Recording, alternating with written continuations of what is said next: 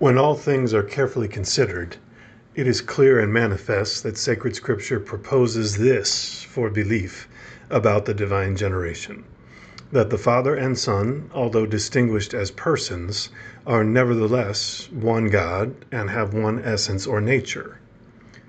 But one finds this far removed from the nature of creatures, that any two be distinguished in supposit, yet one in their essence. So human reason, proceeding from the properties of things, experiences difficulties in a great variety of ways in this secret of divine generation. Since the generation known to us is a certain mutation to which corruption is opposed, it seems hard to put generation in God, who is immutable, incorruptible, and eternal, as is clear from the foregoing.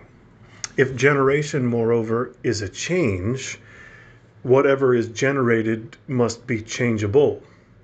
But what is changed goes from potency to act, for change is the act of the potential as such. If, therefore, the Son of God is begotten, he is not eternal, it seems, as one going from potency to act. Nor is he true God, since he is not pure act, but something which has potentiality. The begotten, furthermore, receives its nature from the generator. If then the Son is begotten by the Father, it follows that he has received the nature which he has from the Father. But it is not possible that he has received from the Father a nature numerically other than the Father has, but the same in species, as happens in univocal generations when man generates man, or fire, fire. For we showed above the impossibility of a numerical plurality of deities. It seems equally impossible that he has received nature numerically the same as the Father has. For if he receives a part of it, it follows that the divine nature is divisible. But if the whole is transfused into the Son, it ceases to be in the Father. And so in generation, the Father is corrupted.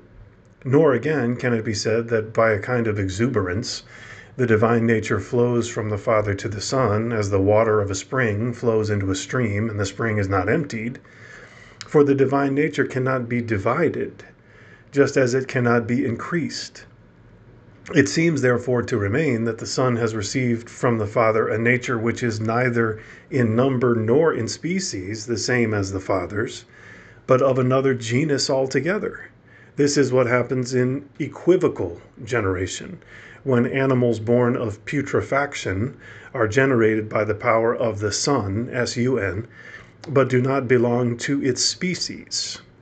It follows then that the Son of God is neither a true Son, since the Father's species is not his, nor true God, since he does not receive the divine nature. If the Son again receives a nature from God the Father, the recipient in him must be other than the nature received, for nothing receives itself. The Son then is not his own essence or nature, therefore he is not true God. Moreover, let the Son be not other than the divine essence, let the divine essence be something subsistent, as was proved in Book 1. Clearly the Father also is the divine essence. The conclusion appears to be that the Father and Son coincide in the very same subsisting thing. Now, the subsistent thing in intellectual natures is called a person. It follows then that if the Son is himself the divine essence, the Father and the Son coincide in person. But if the Son is not the very divine essence, he is not true God. For we prove this about God in Book 1. It seems, therefore, either that the Son was not true God, as Arius used to say, or that personally he is not other than the Father, as Sabellius asserted. Furthermore, that in a thing which is the principle of its individuation cannot possibly be in a second thing distinguished as a supposit from the first. For what is in many is not a principle of individuation. But the essence of God is that by which God is individuated. For the essence of God is not a form in matter, so that God could be individuated by matter. There is therefore nothing in God the Father by which he might be individuated, except his essence. Therefore, his essence cannot be in any other supposit. His essence, therefore, is not in the Son. And so the Son is not true God, following Arius.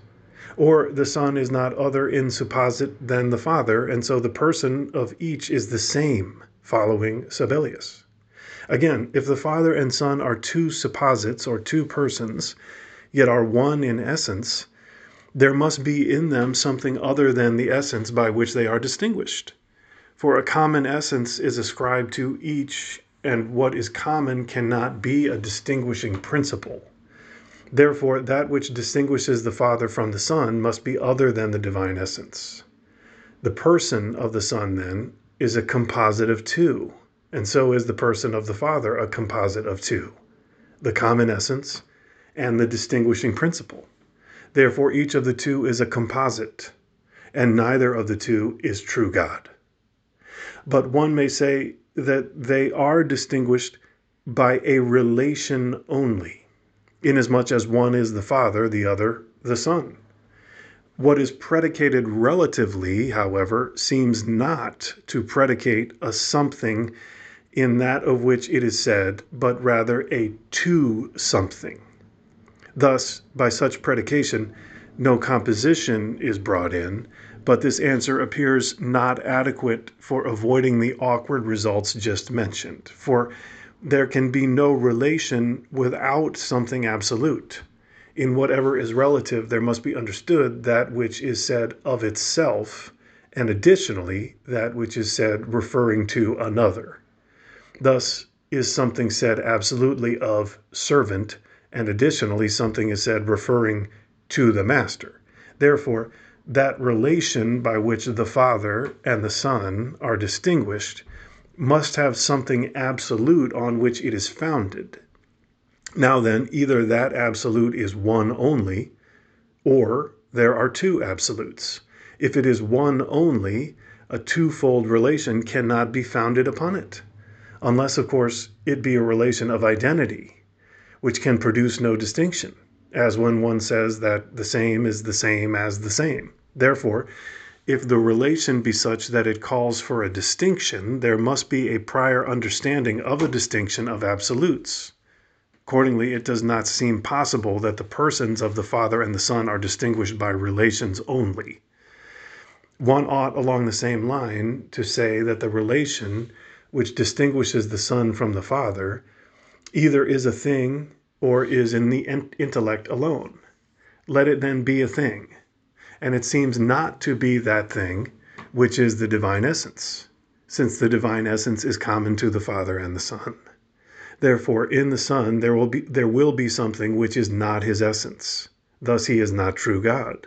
For we showed in Book 1 that there is nothing in God which is not his essence. But let that relation be in the intellect only, and it cannot then distinguish the Son from the Father personally.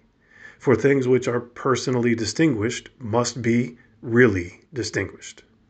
Again, every relative depends on its correlative. But what depends on another is not true God. If then the persons of the Father and the Son are distinguished by relations, neither of them is true God. If the Father, moreover, is God and the Son is God, this name God ought to be predicated substantially of the Father and the Son, since divinity cannot be an accident, but a substantial predicate is truly that of which it is predicated. For when one says man is animal, what is truly man is animal. In the same way, when one says Socrates is man, what is truly Socrates is man. And from this, there seems to follow the impossibility of discovering a plurality on the part of the subjects when there is unity on the part of the substantial predicate. Socrates and Plato are not one man, although they are one in humanity, nor are man and ass one animal, although they are one in animal. Therefore, if the Father and the Son are two persons, it seems impossible that they are one God. Opposed predicates, furthermore, show a plurality in that of which they are predicated. But opposites are predicated of God the Father and of God the Son. The Father is God unbegotten and generating, but the Son is God begotten. Therefore, it does not seem possible that the Father and Son are one God. These, then, and others like these, are the arguments by which some whose will it is to measure divine mysteries by their own reason strive to attack divine generation. But because truth is strong in itself and is overcome by no attack, it must be our intention to show that the truth of faith cannot be overcome by reason.